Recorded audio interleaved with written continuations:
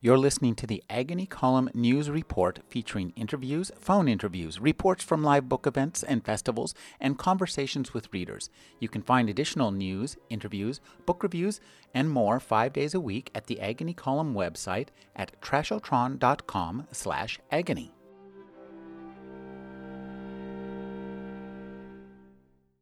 Brooke Gladstone is the host of NPR's On the Media. Her new work of graphic nonfiction is The Influencing Machine, illustrated by Josh Neufeld. Thank you for joining me, Brooke. You're welcome. Swallowed some coffee there. Well, this is radio. You can do it whenever you want. Now, this is an interesting take because it's a work of graphic nonfiction about the media. It's meta-media about the media. I know. It's meta-media. That's all I've ever lived in is meta world. You know, worlds about worlds. Why can't I just live in the actual world? But actually, this was the fulfillment of a life's dream because I got to be a comic strip character. I got to be Spider-Man. I got to turn into a dog. I went into the Matrix. I was on the tarot deck. I was in colonial America. I was a cave woman. I get to take people through millennia, jumping back and forth through the history of man and the history of media and explaining why we are neither teetering on the brink of civilization's collapse or teetering on the edge of a glorious cyber utopia. Well, it's interesting because it does seem that we always think that we are on kind of the brink of a technological revolution that's going to undermine the world when we are really just all revolted by whatever the newest technology is. Right. Did you see the picture and the quote from Douglas Adams in there? Oh, yeah, exactly. Yeah, it was just brilliant. I mean, I might change the timing a little bit, but what he said was that any technology that was around when we were growing up is right and in the natural order of things, and any technology that happened up until the age of 35 is exciting and new and is launching us into the future. And anything that happens after that is terrifying and basically the work of the devil. Which is, we're certainly always in the midst of the work of the devil. Now, one of the things you do in this book so well is to just use the graphic format and to give us a lot of information, tell us a lot of great stories, and tell an overall big story. And as I read this, I realized I wasn't thinking this is a graphic graphic nonfiction. I was just getting what you were trying to tell us. Oh, wow. That feels so good. I think I can die now, except I won't do it on your air. That makes me so happy because the whole point of the book was to make the argument, which is built on a bunch of key historical moments, to build my argument so that it was sticky, so that it would stay in the mind, and that it would be relatively seamless.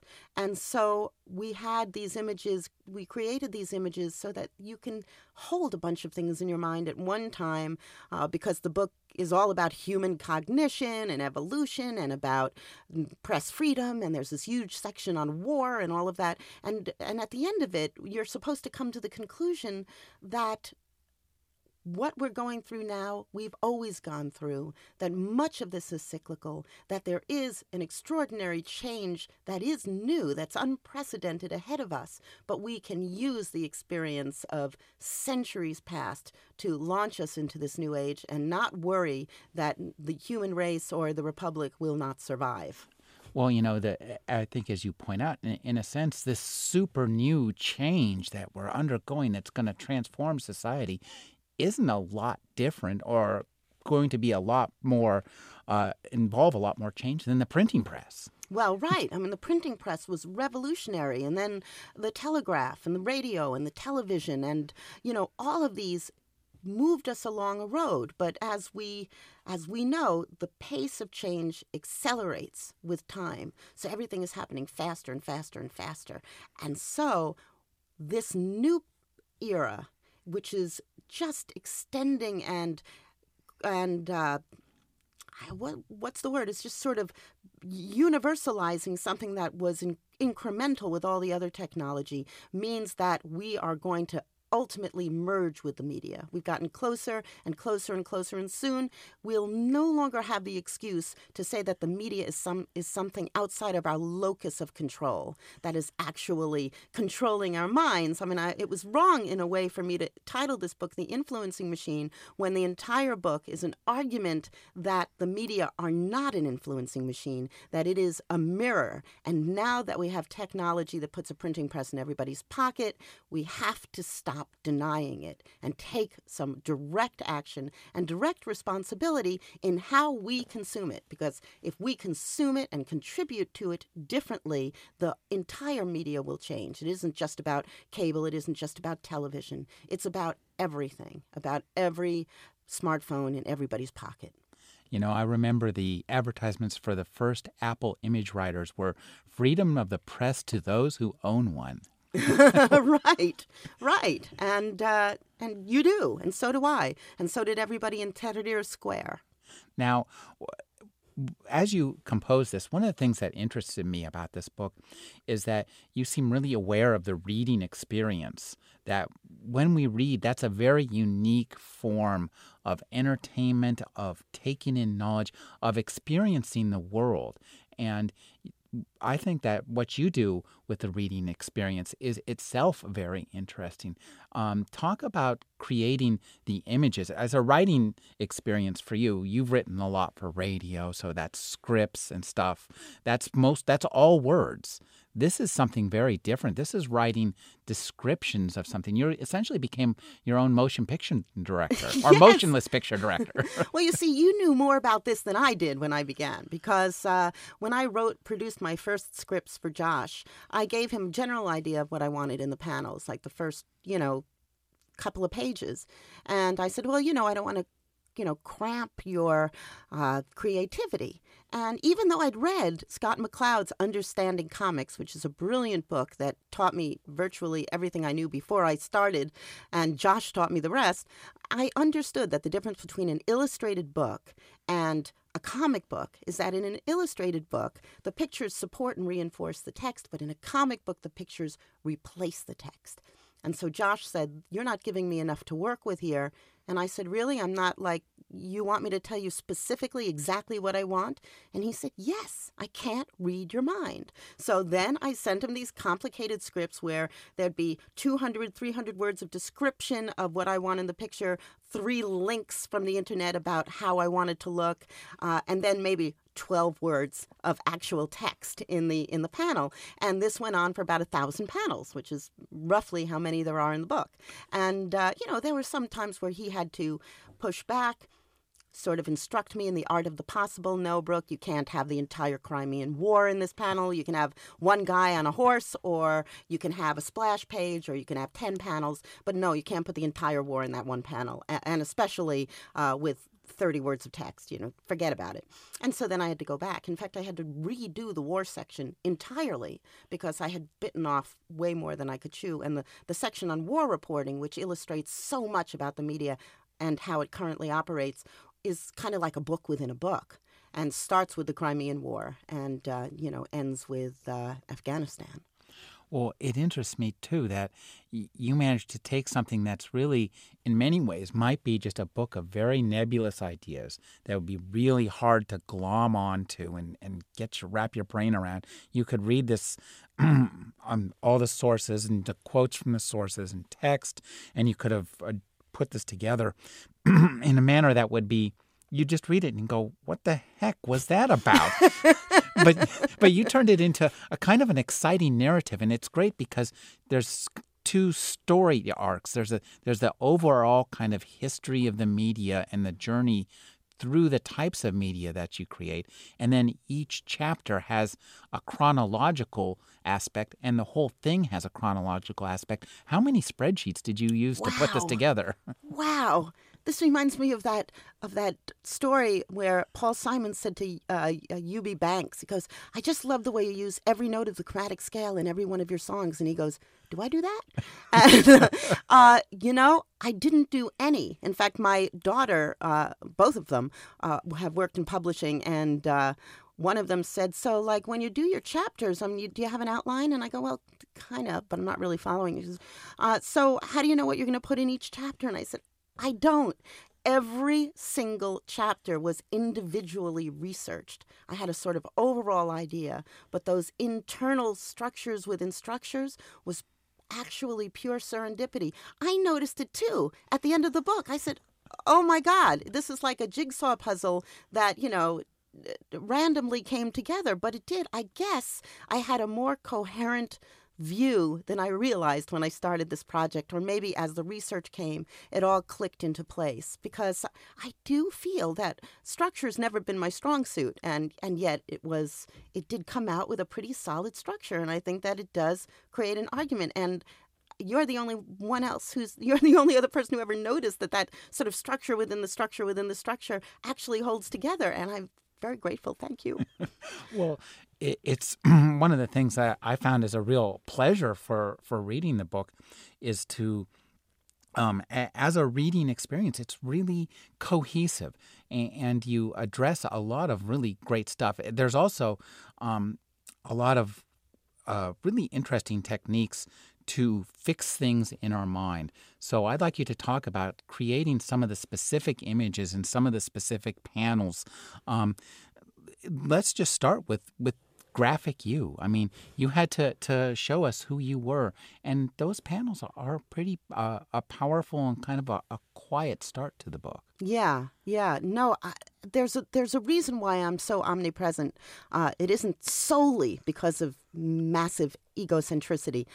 It's because I'm a radio person, and and I know, and anybody who listens to radio knows that it is an excruciatingly intimate medium. You have to listen to a person's voice. You are attached. That person's voice is your lifeline that takes you through the information, through the war zone, through the pictures, through the complex tapestry of other voices. The voice of the reporter or the anchor is something that you hook onto. You have to. And it feels like a one-to-one relationship. That's the way I've written for a couple of decades now for radio.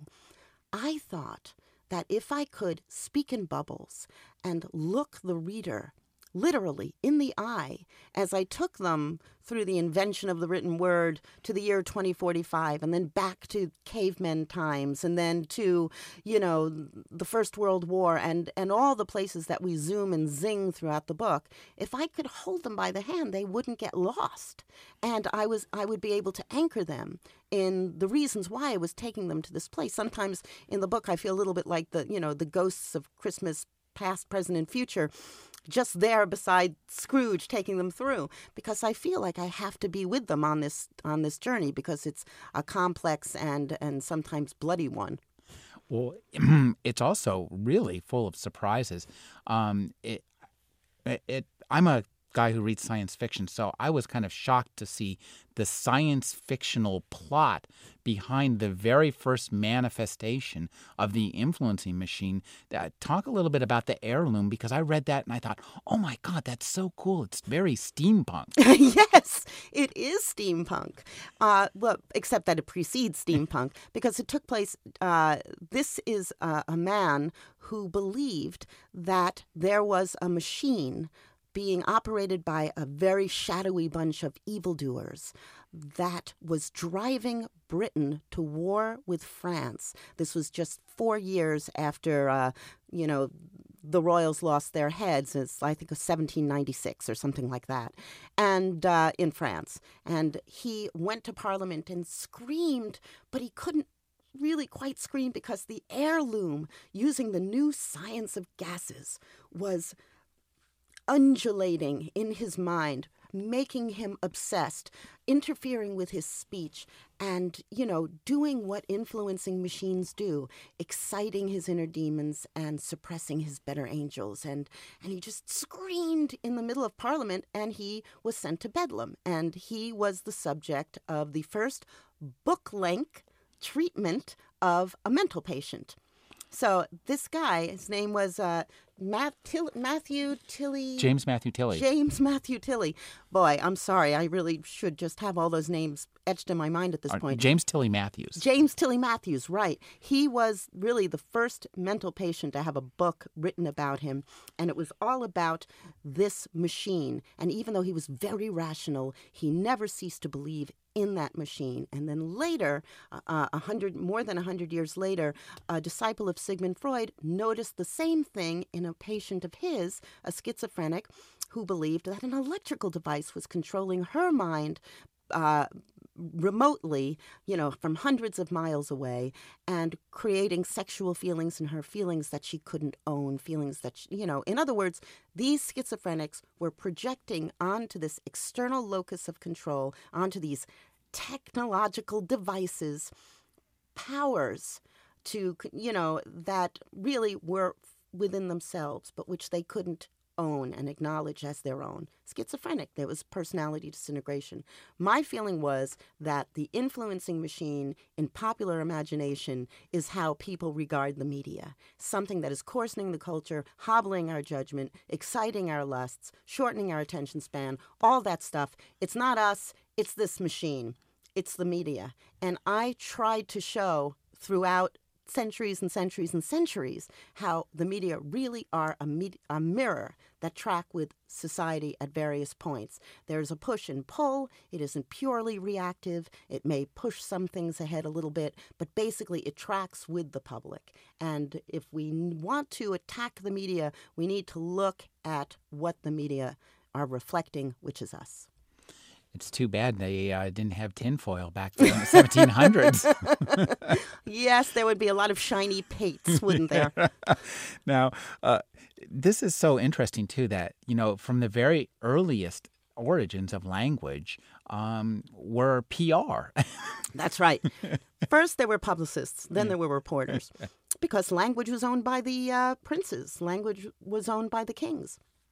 Once somebody devised a written speech, written alphabet, it was the leadership, those in power, who used it to keep track of their holdings and to proclaim whatever the myths of the day were and to recount their victories in war. It was really much later that the democratization of language began, of literacy, and that is a process that has continued until any one of us can send a fact into the world, and who knows where it goes from there. Well, it's interesting, too, how once the state figured this out, the first thing everybody did was to use it to essentially to rule the world. Right. Yes. It was always very, very powerful. It isn't always... A lot of people think language is the most civilizing thing because it does create order and a kind of commonality, but that can be used like any tool. It can be used for good, or it can be used as a tool to control and repress people. If it's in the hands of everybody, that's less likely to happen. That's why I'm not so negative about the future. I think that it isn't the end of the professional class of journalists. They will always have a role, but I think that it is, very much going to be a level playing field in the future. I mean, really starting from now. Well, one of the things I think you get to do in this book, you let yourself do, and it's an interesting thing, is you let yourself report history. You report on stories that are not just dead for days or weeks, but stories that have been dead for centuries. Or millions of years. Yes. I think the oldest story that I recount is, it's the section that says, we all know that people make tools, but what many of us don't realize is that tools make people. We think that back in the days of prehistoric man, their brains got bigger, and then they picked up a club and they walked on 2 feet. Well, now we know that the picking up of the club was first. Then came bipedalism and bigger brains and all of those things. It was because they could survive by holding that club. It made them a tougher adversary for their natural enemies, that they began to evolve and change. The tool changed man, and tools always change man, and tools are changing man now. And so we are getting rewired again. Humanity is a moving target. We don't stay as we are now. we will keep changing, and the definition of what it means to be human is changing, and it is changing in response to our tools. And in the future, as we continue to merge with our media, and if Ray Kurzweil's notion of the future, the great singularity, happens in the year 2045, we will become something quite unlike what we are now, or begin that process then, where we become basically one with our technology. It no longer becomes something that we use, but something that defines us. But he says it always has. Now, that's kind of what Kevin Kelly calls the technium, which is this idea of what technology itself wants, that it exists beyond us, and what it does best, it shapes us to help it in a way. Yeah, no, I would not. I personally don't ascribe intentionality to technology. Mm-hmm. I guess if you think of technology kind of like nature, Mm-hmm. then there is a certain unconscious intentionality. It wants to survive. It wants to maintain a kind of equilibrium, a biological or bionic, whatever you call it, biospheric equilibrium. But no, I see a kind of coevolution. Mm-hmm. That's what Kevin Kelly talks about, is a coevolution between technology, what we make and how it makes us. It's also, then I agree with him. One of the things I love in this book is to read all the old examples of the things that seem so incredibly new now. And who knew about the Office of Censorship, the OC? I think it's the Orange County. OSI. Yeah, no, I mean, it's true. It's true. There was an Office of Censorship during World War I.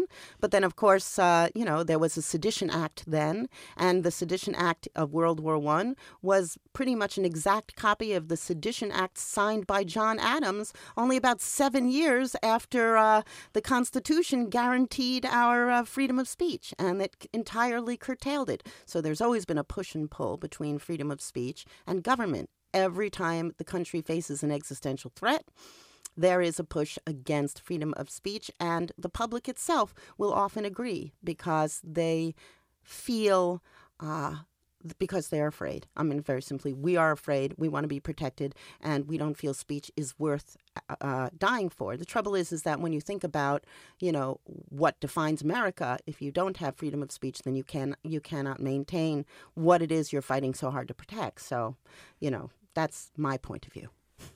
You point out that presidents have a particularly unhappy relationship with freedom of speech. They're not so much. They might get elected to protect it, but they're not so much for it once they're president. Yeah. No, I offer a lot of examples of that, and I think the most telling one really is Jefferson's, because he was the greatest proponent of freedom of speech at the beginning of his life and at the end of his life.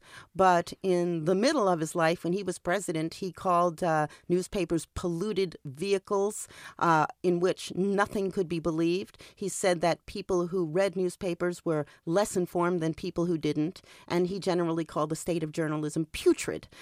So given all of that, he still understood that the agitation created by a free press was necessary to keep the waters of democracy pure. Well, it's also interesting, too, to just think about the history of reading as a technology, because when it was, as you say, millennia ago, when we first invented the written language, the greatest thinkers of the time thought, all is lost. Yes, Socrates was not a fan of writing things down. He thought it would be, and tell me if this sounds familiar to you, it would impair memory. Now we say that the minute we put a number into our cell phone and we don't have to remember it anymore, we're destroying our memory. Well, we're offloading our memory. That's what writing is, offloading memory. The more you can store things, the more you can build on them.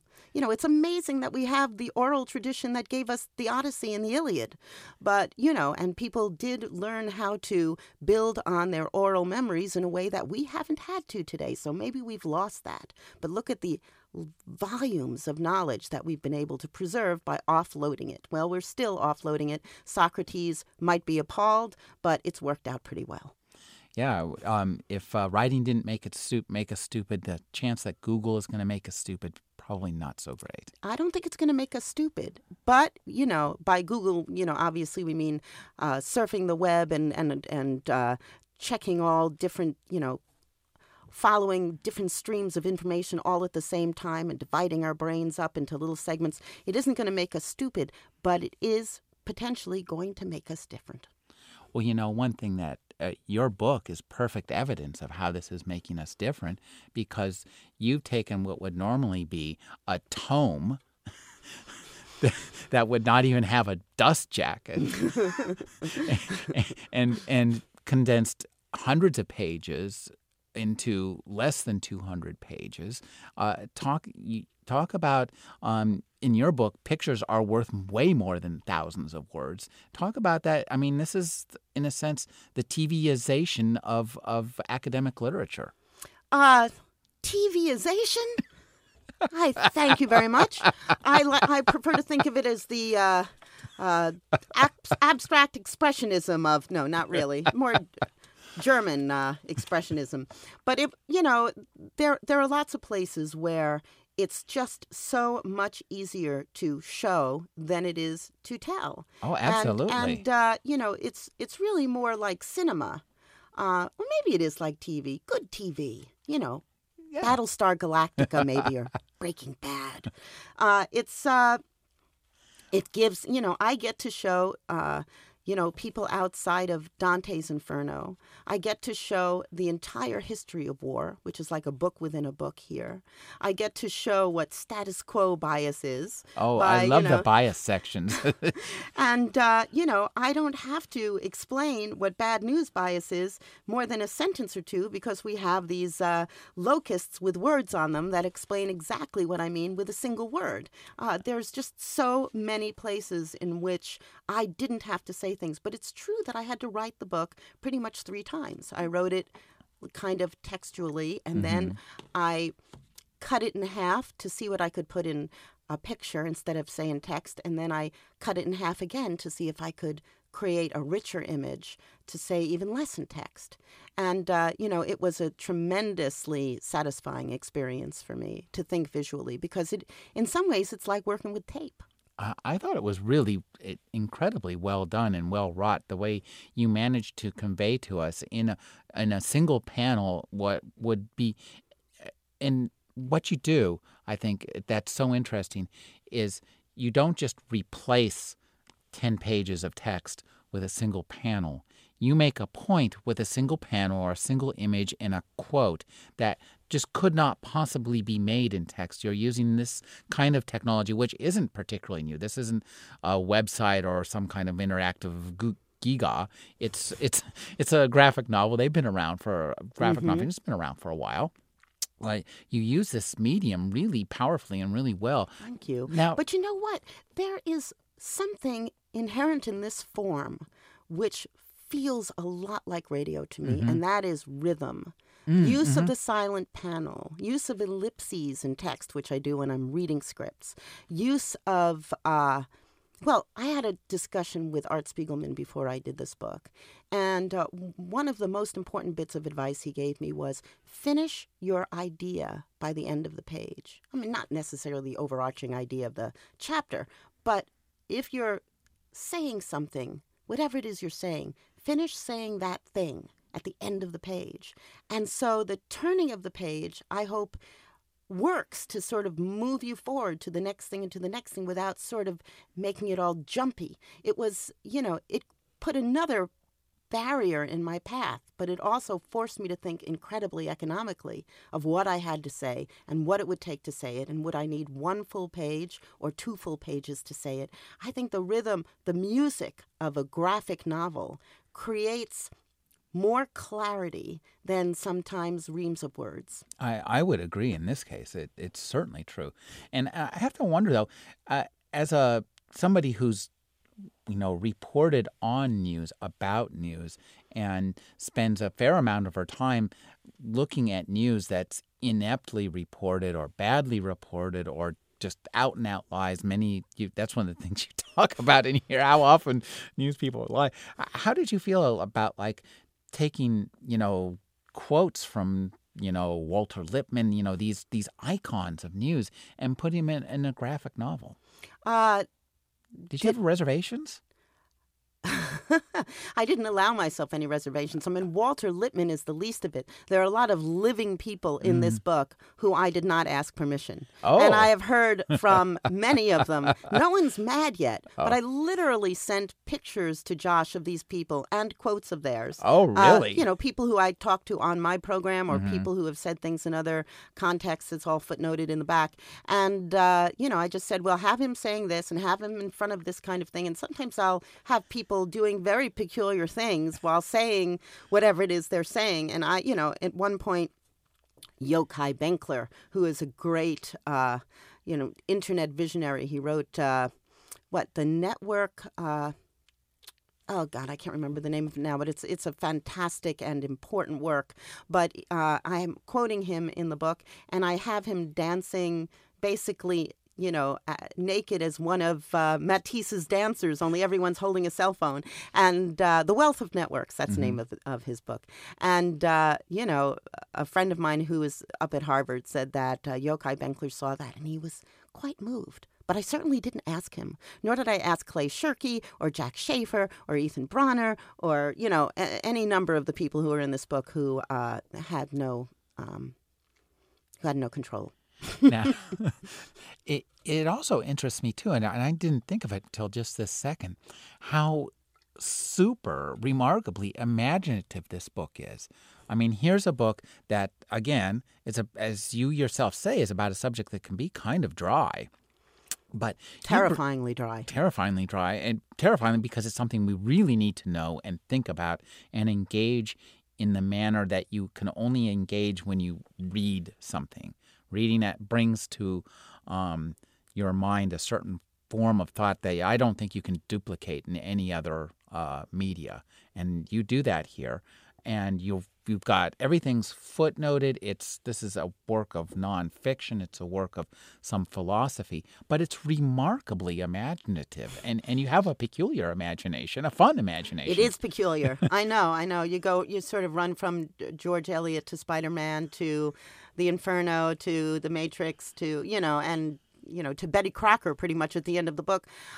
It was really it was kind of a romp through my brain, but a lot of it was created by going down the rabbit hole. I mean, I didn't know that section of Dante until Yeats made that really snarky remark about journalists. And then I tracked that down, where that came from, and then I realized that Kennedy had quoted something like that, and then down and down and down and down the rabbit hole. Anybody who plays around on the internet finds themselves learning so many things. That's why it took this book 2 years to do.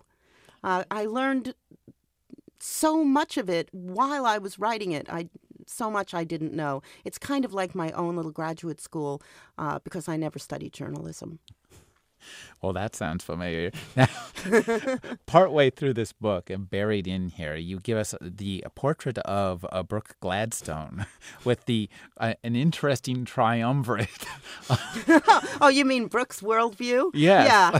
That's when I was talking about how, we filter information. We're wired to filter information that out that doesn't conform with our worldview, and we stick to people who are like us, who share that worldview. That's what many in sociology call homophily. Basically, it's birds of a feather flocking together. And I thought that, as a matter of full disclosure, I should pictorially represent my worldview. And describe those panels to us, please. Well, there were just three. I placed myself in front of a three-way mirror, and in one of them was sort of the Woodstock folky guitar thing poster, and then in the middle was the Marx Brothers, and then the third one was Spock. No, Spock was actually in the middle. Oh, Spock was in the middle. Of course he was. And then when I turn away, he's giving me, you could either call it live long and prosper or just devil fingers above my head. Mm-hmm. Now, you seem to kind of like using this science fiction as a way of kind of externalizing things, which I think is its great strength. So in this book, and you also take us a bit into the future, and I was really surprised by that. That was an interesting turn when I came to those portions of the book where you talked to Ray Kurzweil and who's the Google Sharon Lanier or oh no, Google is evil. God, I can't. that's the Google's making us stupid here. Right. It's hey, look, it's made me stupid. It's Carr. His name is Carr. Nick Carr. Nick Carr. Yeah. Right. Well, if I am offering sort of the sweep of history to give people a real sense of where they are in this long history of human cognition, of learning how to think, of learning how to write, learning how to communicate, and then, where it's taking us as a society, and how do you stop with the present? You have to speculate a little. Everybody wants to know where we're going. And, so I offer a view of where we may be going. And it's fraught. It's dangerous. And it's thrilling. But, even that is no different from the past. We've always faced futures that are dangerous and fraught and thrilling. And, we somehow manage to survive, although sometimes it's miraculous that we do. We probably will face other existential threats as a result of our technology. That won't be the first time either. The bomb didn't, we spend some time on the bomb, but, the bomb did not destroy the world. Not yet. Not yet. And maybe, this technology will, maybe the robots will, get us like in Terminator. I don't think so. That's not my view of the future. I think we tend to rise up to a challenge eventually, sometimes right down to the wire. But I think people have a right to see what some really fascinating thinkers believe we're headed. Now, one of the things I really like about this book, too, is you give us a real insider's view of journalism, and you talk about, the 7 deadly biases. So take us a little bit through some of those biases, which I think are a lot of fun. And it's an interesting look at the way that news is put together and some of those filters, because I think that's what's really important here are these various filters that we have. Right, yeah. You want to go through the biases? Yeah. The thing is that I wanted to address the issue. Everybody thinks that bias means political bias. And I think there are biases that are baked into the business of journalism and into the business and wired into our minds that are far less obvious and easy and far more pernicious and something that people really ought to be aware of. Consequential. Yes, absolutely. Commercial bias is simply the bias towards news. That means once something happens and you report it, you don't go back to it because it isn't new anymore. Even though the story may have entirely changed, even though it may have advanced, the stakes may have advanced, but it doesn't really matter. I mean, once you've been there, you don't go back. We don't hear nearly as much about Japan. That story has not gone away. Why don't we? Because it's not really news anymore, and we're wired for, essentially the novelty of a news story. Then there's something called bad news bias. This is the sort of thing that exaggerates the threats to us, never diminishes the coverage of crime. Even when crime is actually going down, people think the world is more dangerous than it actually is. Reporters are not really serving the public when they present bad news bias, but we care about things that could inherently hurt us. And so that stuff is really popular. Status quo bias. Fundamentally, we are wired not to want things to change, but to stay the way they are. And that is how things are reported. The things that are negative are the things that represent a substantial change from what we already know. An example of that, if you think back to the Gore-Bush election, everybody there was tons of coverage over how this election fell apart, but nobody questioned the way that we elect our officials. And is there a problem with that? That's sort of I know the outside Electoral College and all the Yeah. voting it comes up. But the thing is that we have a bias towards keeping things the way they are, even when they clearly don't work. So status quo bias is another one. Access bias in Washington, or when you cover any political official,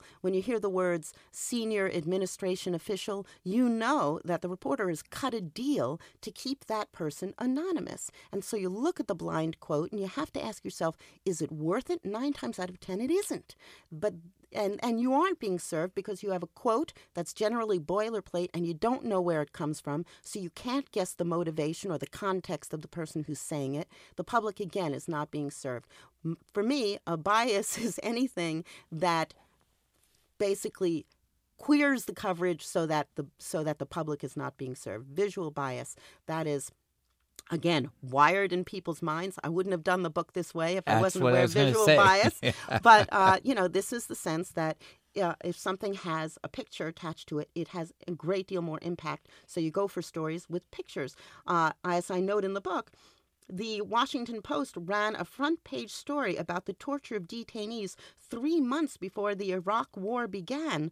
That was in 2002, December 2002. But it wasn't until April 2004 when those pictures came out of Abu Ghraib with the guy standing on the box with the electrodes, the dogs, all of those horrible pictures, the pile of naked bodies, that suddenly the story took off and had resonance. The story was there, but it just didn't take off. Nobody paid attention. There's narrative bias. This is really hard when you're covering science and politics. The sense that a story has to have a beginning, middle, and end. We like characters. We like conclusions. In science, it doesn't work that way. Science is a process, which is why science stories are so confusing, especially health stories. Fat makes you thin. Fat makes you fat. Chocolate is good for you. Chocolate is bad for you. Chocolate is good for you. So on and so on and so on. You never know what the next conclusion is going to be because science is a process, but reporters do not often report science as if it is a process, but that there is a conclusion, and that conclusion won't change until you get to the next conclusion. Finally, there is fairness bias, and people think that's kind of a contradiction in terms, but it's not, because sometimes reality is not a story of 2 equal sides battling it out. Sometimes one side is the real story, and one side is a political or a religious or some other kind of construct. When you look at global warming, if you give 2 equal sides to that question, you are not serving the public. There's a huge scientific consensus on one side and a few outliers on the other. Evolution, same thing. You're not serving the public if you present this as like 2 equal sides battling it out. You don't need to put on a Holocaust denier every time you talk about the Holocaust. Well, no, wait, but don't you have to put on somebody who says the Earth is flat every time you show a picture of the Earth from space? I mean, I'm sorry. Here's what I think. If it's controversial, if it really is controversial, I'm not saying you should ban any voices at all from the air. I think everybody should be heard, but they don't have to be accorded scientifically precisely calibrated equal words in a story. You can present those comments in their proper context, and then you are serving the public with the best information that you have. And then, if you take those 7 deadly biases, you will find that they all get an incredible workout in war, which is why the war chapter is like a book within a book. Oh, it's powerful and very interesting. That must have been a hard chapter for you to write, just in terms of marshaling all the information and turning, as you say, a book within a book into, a nice, stunning visual set of sequences. And it's some tough stuff in there, too. It's very... You're right. This chapter sometimes physically made me sick because I spend so much time trolling through pictures of trench warfare or of assified bodies in Hiroshima, and the faces of babies. It was really, really bad. I can only imagine what it was like actually being in those wars if I'm poor me. I was looking at pictures of suffering. Poor me. But I did spend, weeks and weeks and weeks going through those pictures. And then poor Josh, who had to draw them, had a similar experience where you just sort of feel queasy and depressed for a while. But it was just that is when the common practice of media as practiced, journalism as practiced by professional, comes out in sharpest relief. Every single bias except fairness bias comes out in spades. Not fairness bias. You never see that in war. There's only one side. It's interesting. It's in war that they first started giving bylines. That's just so amazing. That's one of the things about this book. There's so many really amazing things. You go, how could I not know that? Yeah, I had the same experience. Yeah, it was really the Civil War. Mm-hmm. General Hooker hated the press people saying, the reporters in the field saying horrible and libelous and making stuff up about what was going on, and printing it without bylines because he wanted to know who it was that was saying those things about him. And so he basically banned anybody from covering his war unless they were willing to sign their own stories. And in the process, turned reporters into stars somewhere into the distant future. Yes, the distant future, stars. Yeah, you see, that's what you call unintended consequences. Well, as a writer and a reader, one of the things I think that this book really does well is to just allow us to immerse in these abstract ideas, but see them done concretely.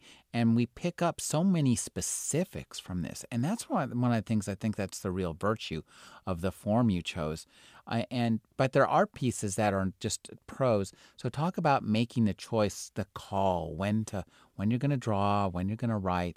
Was that easy? Did you find it abrupt on the dozen or so occasions when I shifted to a page of text with a single illustration, or did you find it a relief from the pictures, or neither? I didn't find it necessarily a relief. I enjoyed it. I thought it flowed well. I thought it made the book flow well and gave us some glue.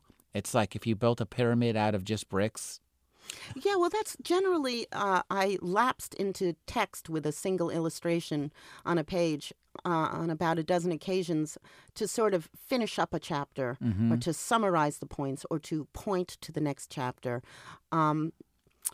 It was simply because in the vast majority of the book, it's 170-something pages, or more, maybe 180 pages. There's, maybe a dozen pages of text with single illustration. And that's because in those places, I found that there would be no illustration that would do what I needed to be done there. There were places where it was a summary of material that came before. It was coming to conclusions. It was putting sort of a period at the end of the sentence. It wasn't explication. And, elsewhere in the book, I'm showing my point, and then at that point I'm just tying it up with a knot and shoving on to the next point. And that was my way of making sure that if it went by too fast, here it is in another way before I move on. Now, do you see yourself writing more books, and if so, and what will they be? Could you turn this into a website or an iBook with 1,000 links in it? Well, they made, Norton made a 3.5-minute animation of the front of the book that is brilliant. I don't know if you've seen it. You should link to it. It's if you just go to, Google and then put my name in the influencing machine and then hit video, it'll be the third thing probably on there, and you'll see a vision of this person. And it's just great. It's about the Victor Tausk story. And it's I could envision this as an animated thing because of that animation, which I was just so impressed with. It was brilliantly done and very much in keeping with the style of the book.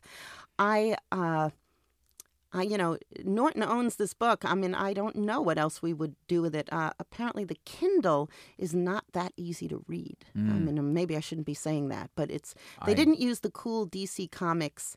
They didn't have the rights to the DC Comics app that allows you to zero in panel after panel. So what you have to do is sort of look at a whole page and then sort of enlarge to some degree, and some of the type can be awfully small. This is one that's actually better to get in hardcover because the Kindle version is just not. There may be maybe there's a different app that they have for it that's better. The book just came out, so I haven't even seen it on in electronic form. But I would like to write a science fiction graphic novel, a real novel, not a nonfiction novel. We need a new word for what that is. But I started out writing a graphic novel about a reporter in the year 2042, and I was going to do it for DC Comics, not for Norton, and I sort of plotted myself into a corner, and then when I switched to this approach, I couldn't stay with DC Comics because they wanted the rights to change it any way they wanted, and since this is my life's work, I couldn't have my name attached to something that they decided to change sort of randomly. These are my thoughts, so that they could have done it with the novel, but not with this. This is too closely associated with everything that I believe. So I had to just walk away and start all over, and Norton took it from there. Wow. Well, that's so interesting. I'd love to see that. Is there any way we could see any parts of that? Of my science fiction? Yeah. Well, it's there was only I wrote about 70 pages, but only about a dozen were actually illustrated, and not by Josh, by somebody else who's very good, Chris Mayoro, but not a professional comic writer, a comics artist.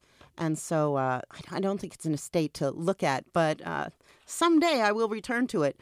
My editor at DC Comics, who was very good at this story stuff, she's not there anymore, gave me some really incredible suggestions for changing that science fiction novel, but it involved pretty much starting from scratch, and I just couldn't do it. Well, I'm so interested in this. Now, who are your favorite science fiction writers? I mean, who are your mentors in the science fiction world? Well, obviously, there are just so many ways to do it. The book that I give to people who are incredibly skeptical about science fiction, when I want them to understand the kind of sweep and scope and transportive clarity of it, I'll usually give them A Canticle for Leibowitz to start. Walter M. Miller Jr., one of the all-time greats. They're one of the greatest science fiction, as a piece of literature, just really spectacular. The next book I'll usually give them is Ender's Game because it's just so well realized. There are, what do you normally give people when you want to seduce them into the form? I also have, of course, dozens of Philip K. Dick, and The Illuminati is really fun. But if you hand anybody that book, they just run away screaming because it just looks too big.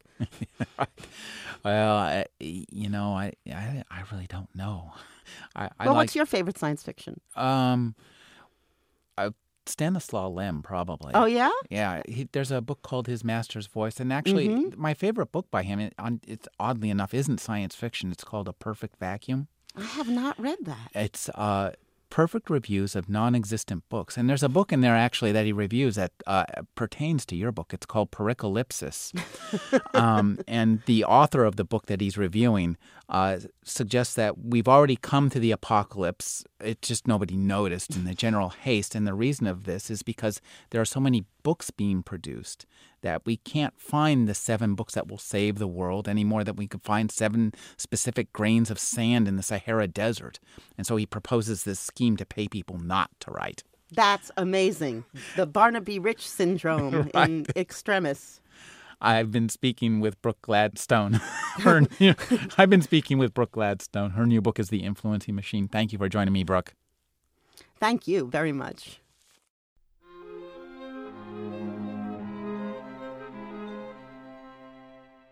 You're listening to the Agony Column News Report featuring interviews, phone interviews, reports from live book events and festivals, and conversations with readers.